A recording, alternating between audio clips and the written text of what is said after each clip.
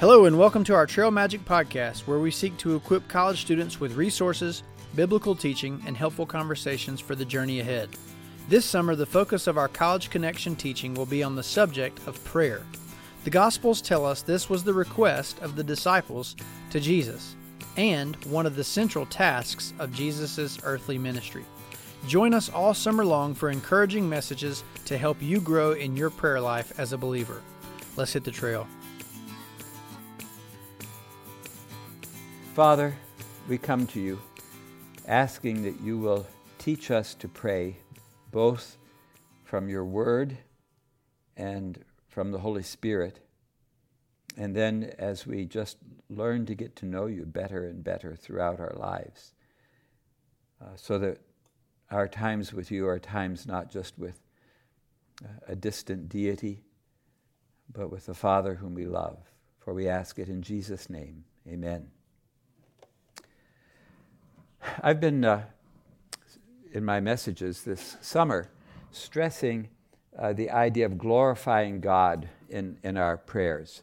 And the reason I've been stressing that is that we are very often just focused on me and myself and my needs. And we need to think in larger circles. And so today I want to talk about glorifying God by praying for our own sanctification, for our own holiness. So if you'll turn in your Bibles to Philippians, or your phones, or whatever you've got, we'll be looking at a few other passages, but most of the ones we'll be looking at will be in Philippians, and the others I'll put on the screen, but not the Philippians one. So please turn to chapter 1. We'll be there in just a moment. When we talk about sanctification, that's just another word for holiness. And in our Bibles, sometimes you'll find one version will use the word holiness, and another version will use the word sanctification. They're basically synonymous. Believers in Jesus Christ have what is called positional sanctification the moment they're saved. Philippians 1:1. Paul and Timothy, bondservants of Christ Jesus, to all the saints in Christ Jesus who are in Philippi, including the overseers and deacons. Now, when he says to all the saints, he is not writing a letter to a select group of Christians, the specially good ones. He's calling all the believers in Philippi saints, and you find that designation several times in New Testament letters. And so the basic idea behind holiness in the Old Testament is separation. God is separate from us because of his majesty. He's the creator, we're the creature. He is infinitely pure, we are not. In many ways, there's this separation. And when people are set apart to God, or when things are set apart to God, they're called holy, or they're sanctified, or they're consecrated. So you have holy vessels in the temple, not because those golden bowls were morally pure, but because they were set apart to God. So positionally, we are set apart to God the moment we come to faith in Christ. We are holy in that sense. We're sanctified. We're saints. So the word saint is simply another noun form of the same root word for holiness, both in the Old Testament and in the New Testament. But God not only counts us as holy, he commands us to pursue holiness or sanctification. And we see that in Hebrews 12:14, which I think can be on the screen there. Pursue peace with all men and the sanctification without which no one will see the Lord. And so to pursue peace and to pursue sanctification is part of our calling. And he says, without this holiness or sanctification, no one will see the Lord. So this is not a positional sanctification. It's a practical sanctification. And if you heard Pastor Scott this morning on 2 Peter, he was stressing the importance of holiness in our lives and our activity in pursuing it. And so it's not that pursuing holiness is what gets us saved. It's not our justification. It's not as though we are gradually justified or counted righteous. We're counted righteous the moment we believe in Christ. But pursuing holiness is crucial because those who don't pursue holiness will not see the Lord. Holiness is then like the highway. How many of you have read or seen Pilgrim's Progress? Okay, some of you have. If you haven't, you need to put it on your list. There are children's versions, there are all sorts of versions, but even the Old English version you can read. So in Pilgrim's Progress, Pilgrim is saved when he comes to the cross, and his burden falls off his back. He has this heavy, heavy burden. But the storyline is that he walks along this highway all the way till he gets to the celestial city. He has to cross the river of death. Now, Pilgrim fights the devil. He sometimes gets sidetracked. He ends up in the castle of the giant Despair and almost despairs of his salvation. He stumbles, he falls, but always God brings him back. God brings him back. God brings him back so that he ends up walking the whole distance to the heavenly city. So that's what pursuing holiness is. Your burdens are a drop off at the cross, but it is essential that you keep walking the highway. And there are lots of people who don't come by the cross and are on the highway for a little ways with Pilgrim, with Christian. He's called Christian in Pilgrim's Progress. But they drop off. They drop off. But the one who comes to the cross is enabled by God to persevere on that highway all the way along. So this is the pursuit of holiness. Pursue peace with all men and the sanctification without which no one will see the Lord. Now, the Lord Jesus prayed for your sanctification. In John chapter 17, what we think of as Christ's great high priestly prayer, praying for his people, he said, sanctify them in the truth. Your word is truth. And he specifically said there that he was not just praying for the apostles, but for those who would believe through their word. That means that Jesus was praying for you who believe in Jesus Christ because of the apostolic word of the Scripture, the New Testament.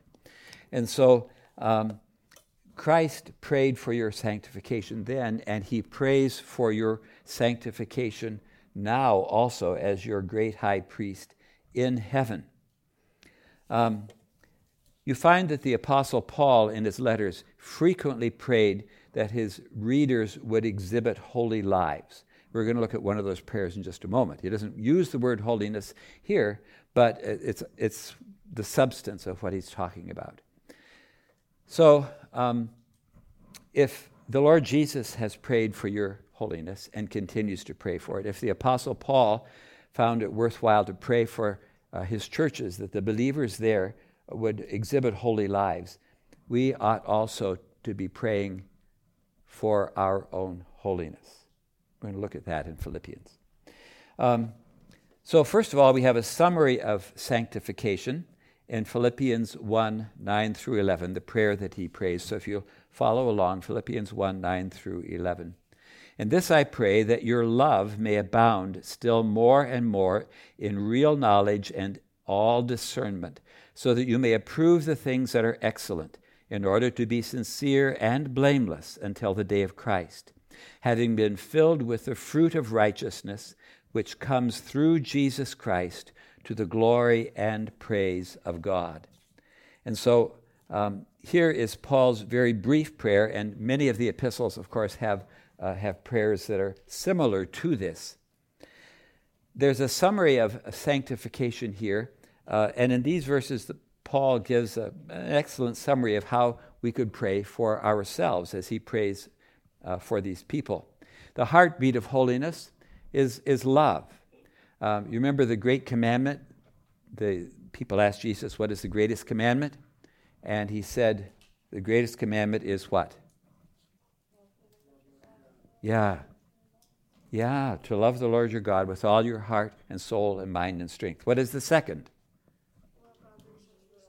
Yeah, you love your neighbor as yourself. So love is the fulfilling of the law. Paul says that specifically in Galatians. But we are very often deceived as to what love means. When I was in college, situation ethics was a big deal, and the idea was if you do the loving thing, defined by you, basically, if you do the loving thing, then you're right. That's good. And so they would give examples.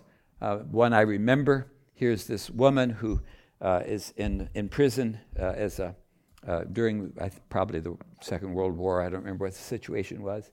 And she has a husband and she has children at home. And so the only way she could get out of prison is if she were pregnant. So she asks one of the guards to get her pregnant, and he willingly complies. So she gets out and she gets to go home and be with her family. And that's a loving act. Therefore, it was right. Well, what does God say? God says, thou shalt not commit adultery, right? So we want to define love for ourselves. And when you start doing that, you go completely off base. And so he says in verse 9, that your love may abound still more and more in real knowledge and all discernment. Real knowledge, not fake knowledge. Well, where do you get real knowledge? How do you know what's real?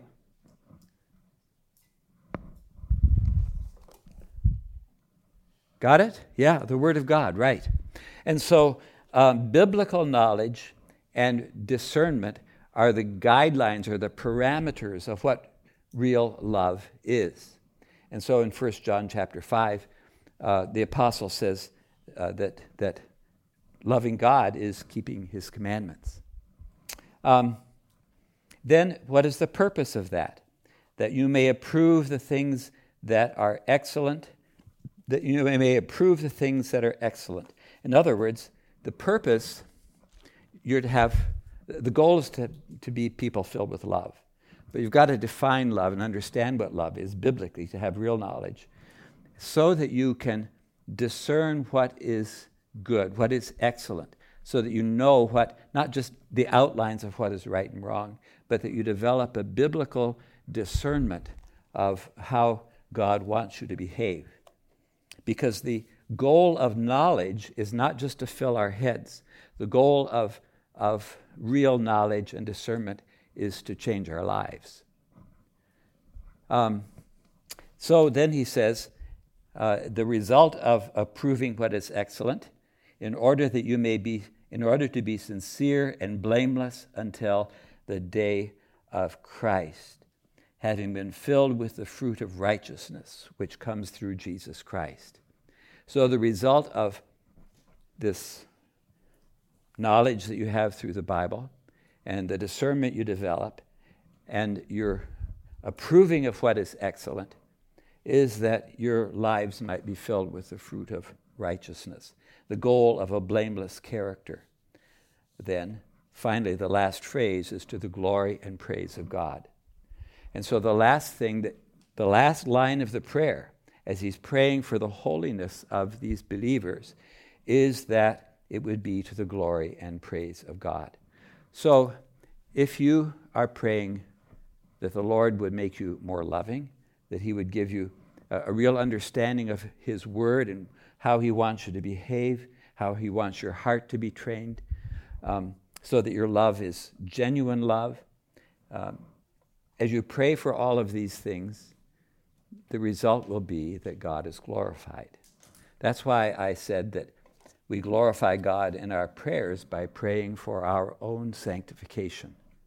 It's not a selfish prayer at all, because the kind of lives that God wants us to have glorify him.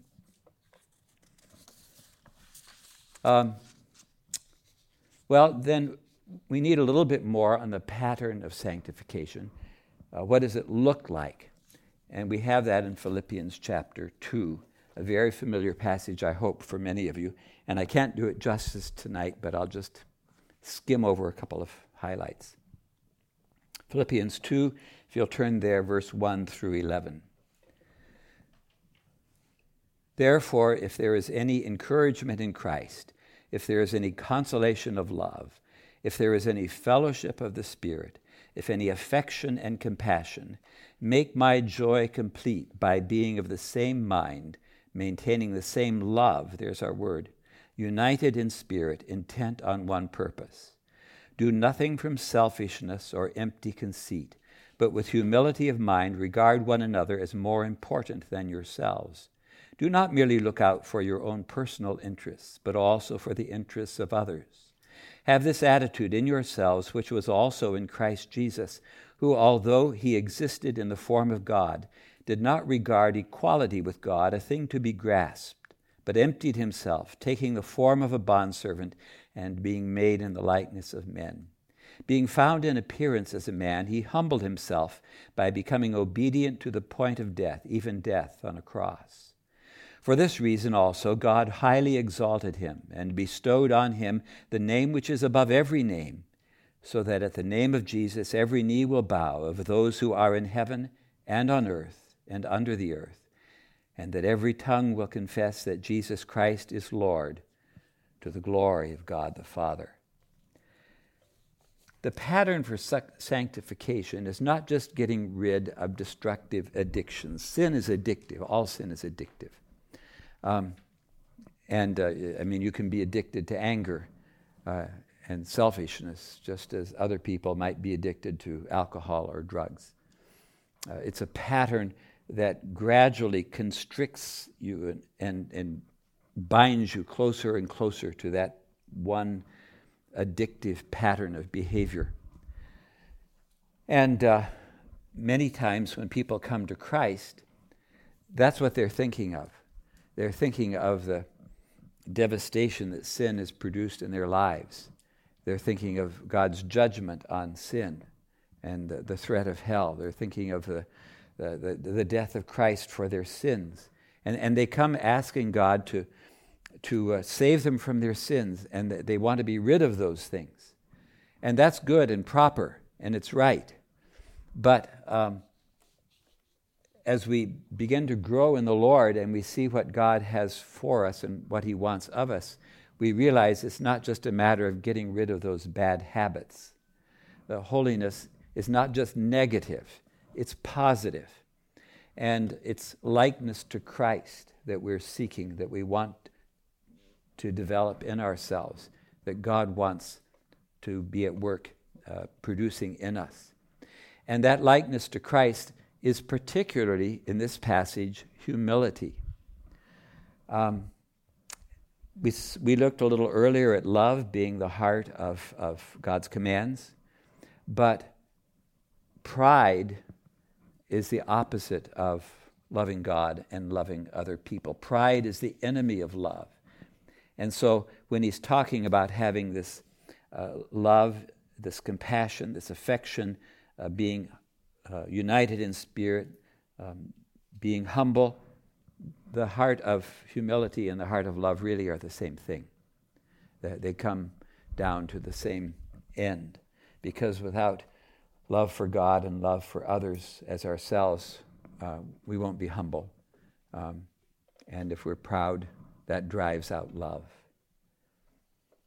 And so Jesus said, "Come to me, all who are weary and heavy laden, and I will give you rest.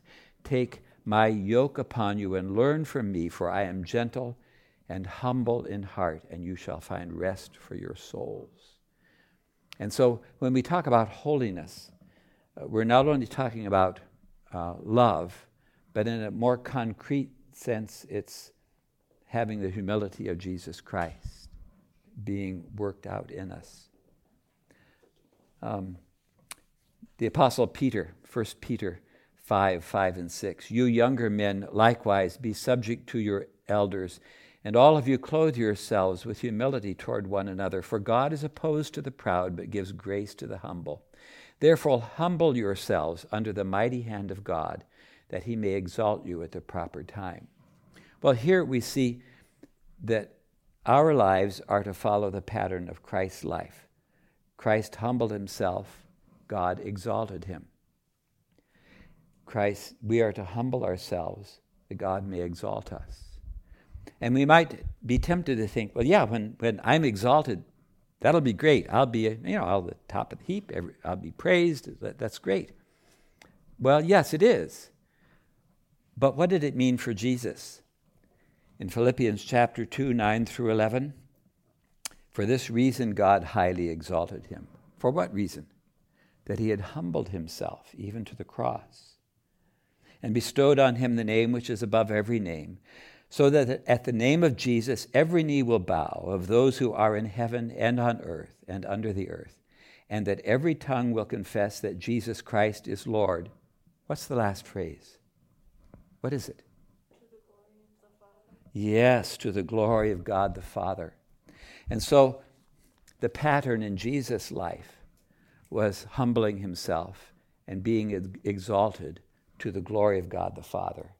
The pattern in our lives, the pattern of holiness, is to humble ourselves that God may exalt us to his own glory.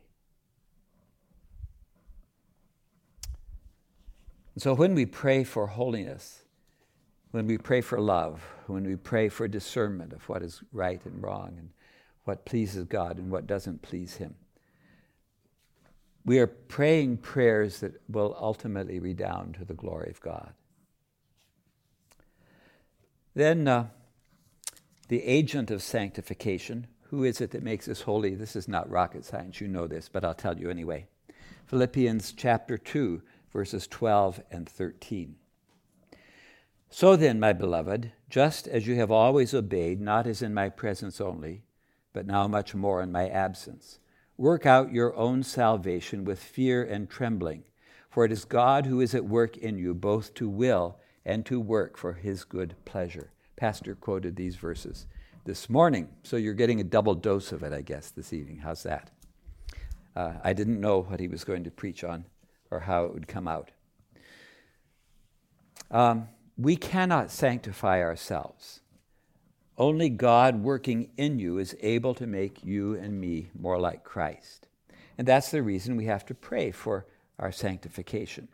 We have to ask God to make us holy. We can't do it ourselves, even though we're in the trenches. We're there along with Christian in Pilgrim's Progress with his sword fighting Apollyon. We're there in Doubting Castle, lying there in chains, and until we remember our promises, which is what finally got Christian out of Doubting Castle. We're going through all of this, yes, we're in the battle, but we cannot make ourselves holy. Well, which person in the Godhead is the primary agent of sanctification? The Holy Spirit, right. On one of the previous messages, I told you that everything that God does in us, the Father does in us through his Spirit. Jesus does these things in us through his Spirit. To have the Spirit of God in us is to have the Father living in us and the Son living in us through the Spirit. And so in 2 Thessalonians 2:13, we should always give thanks to God for you, brethren, beloved by the Lord, because God has chosen you from the beginning for salvation through sanctification by the Spirit and faith in the truth. And then 1 Peter 1:1 and 2. Peter, an apostle of Jesus Christ, to those who reside as aliens, scattered throughout Pontus, Galatia, Cappadocia, although over there they say it Cappadocia, Asia and Bithynia, who are chosen according to the foreknowledge of God the Father by the sanctifying work of the Spirit, to obey Jesus Christ and be sprinkled with his blood. May grace and peace be yours in the fullest measure. Well, if we cannot sanctify ourselves, if our sanctification depends on the Holy Spirit, then Spirit-wrought holiness brings glory to God and not really to us. I gave a lesson to my Sunday school class on why our good works are not meritorious. This is not in my notes, but I'll give it to you very briefly anyway. We are created by God for good works, which he has planned beforehand before the foundation of the world for us to do. That's Ephesians 2:10. So our good works are planned for us by God. They are worked in us by the Holy Spirit. And they are cleansed by the blood of Christ, because our best good works are still filled with all sorts of bad motives. And so, although we do the good works, they are not meritorious in any sense to earn our salvation. And they are not even meritorious for the rewards we receive. The rewards we receive are all of God's grace. And Jesus said, when you've done everything that is commanded, say, we are unworthy servants. But God is pleased to reward us out of his grace and goodness for the things that we do only through the power of his Holy Spirit. So when we ask the Holy Spirit to make us holy, we are seeking God's glory, because he will receive the glory for every good thing that is worked out in us. The result of holiness, Philippians 2:14 and 15. Do all things without grumbling or disputing, so that you will prove yourselves to be blameless and innocent, children of God above reproach, in the midst of a crooked and perverse generation, among whom you appear as lights in the world. The result, then, is that we become lights in a very dark world. The world is a spiritually dark place. People are always saying that they see a way out of our troubles.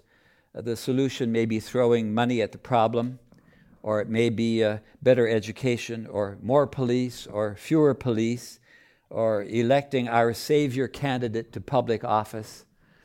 I have one, I guess he's a friend, who is sure I'm not a Christian because of the person for whom I voted last election cycle. I have other friends who, if I had voted for somebody different, would be sure I wasn't a Christian. People put their hopes in a savior candidate.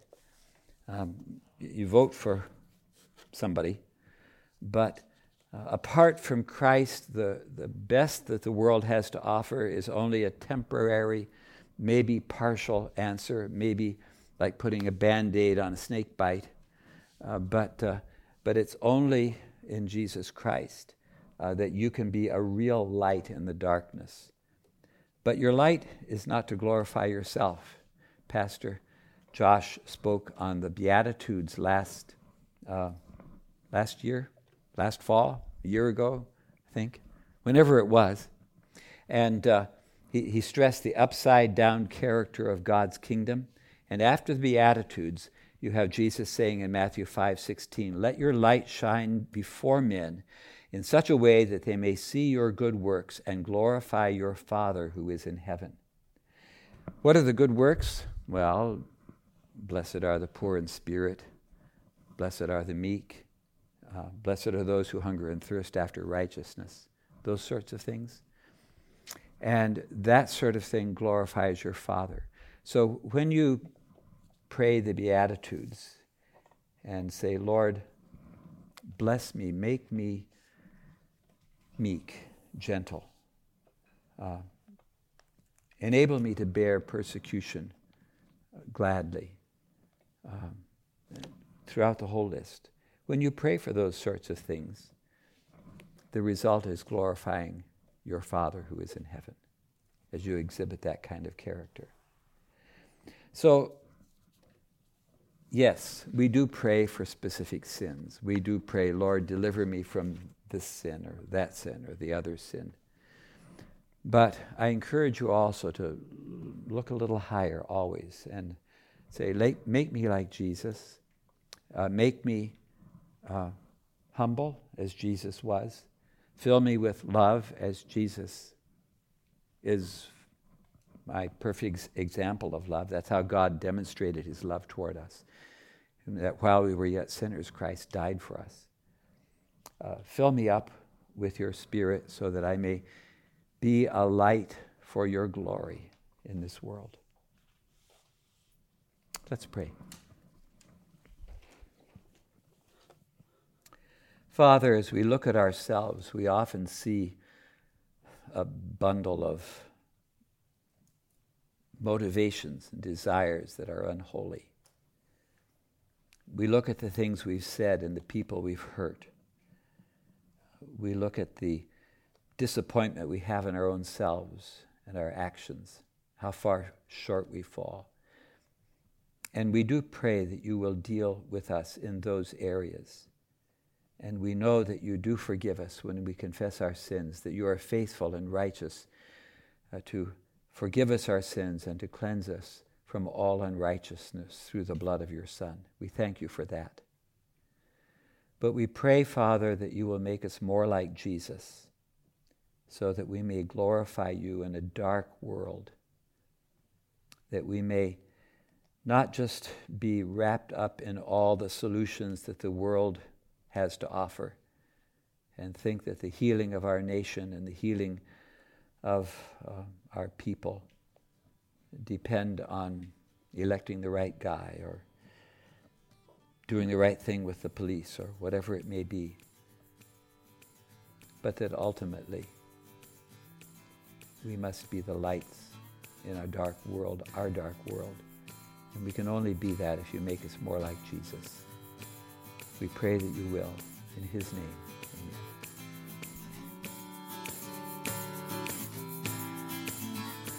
Trail Magic is a production of the College Ministry of Alliance Bible Fellowship in Boone, North Carolina. For more information, go to abfboone.org. Thanks for tuning in.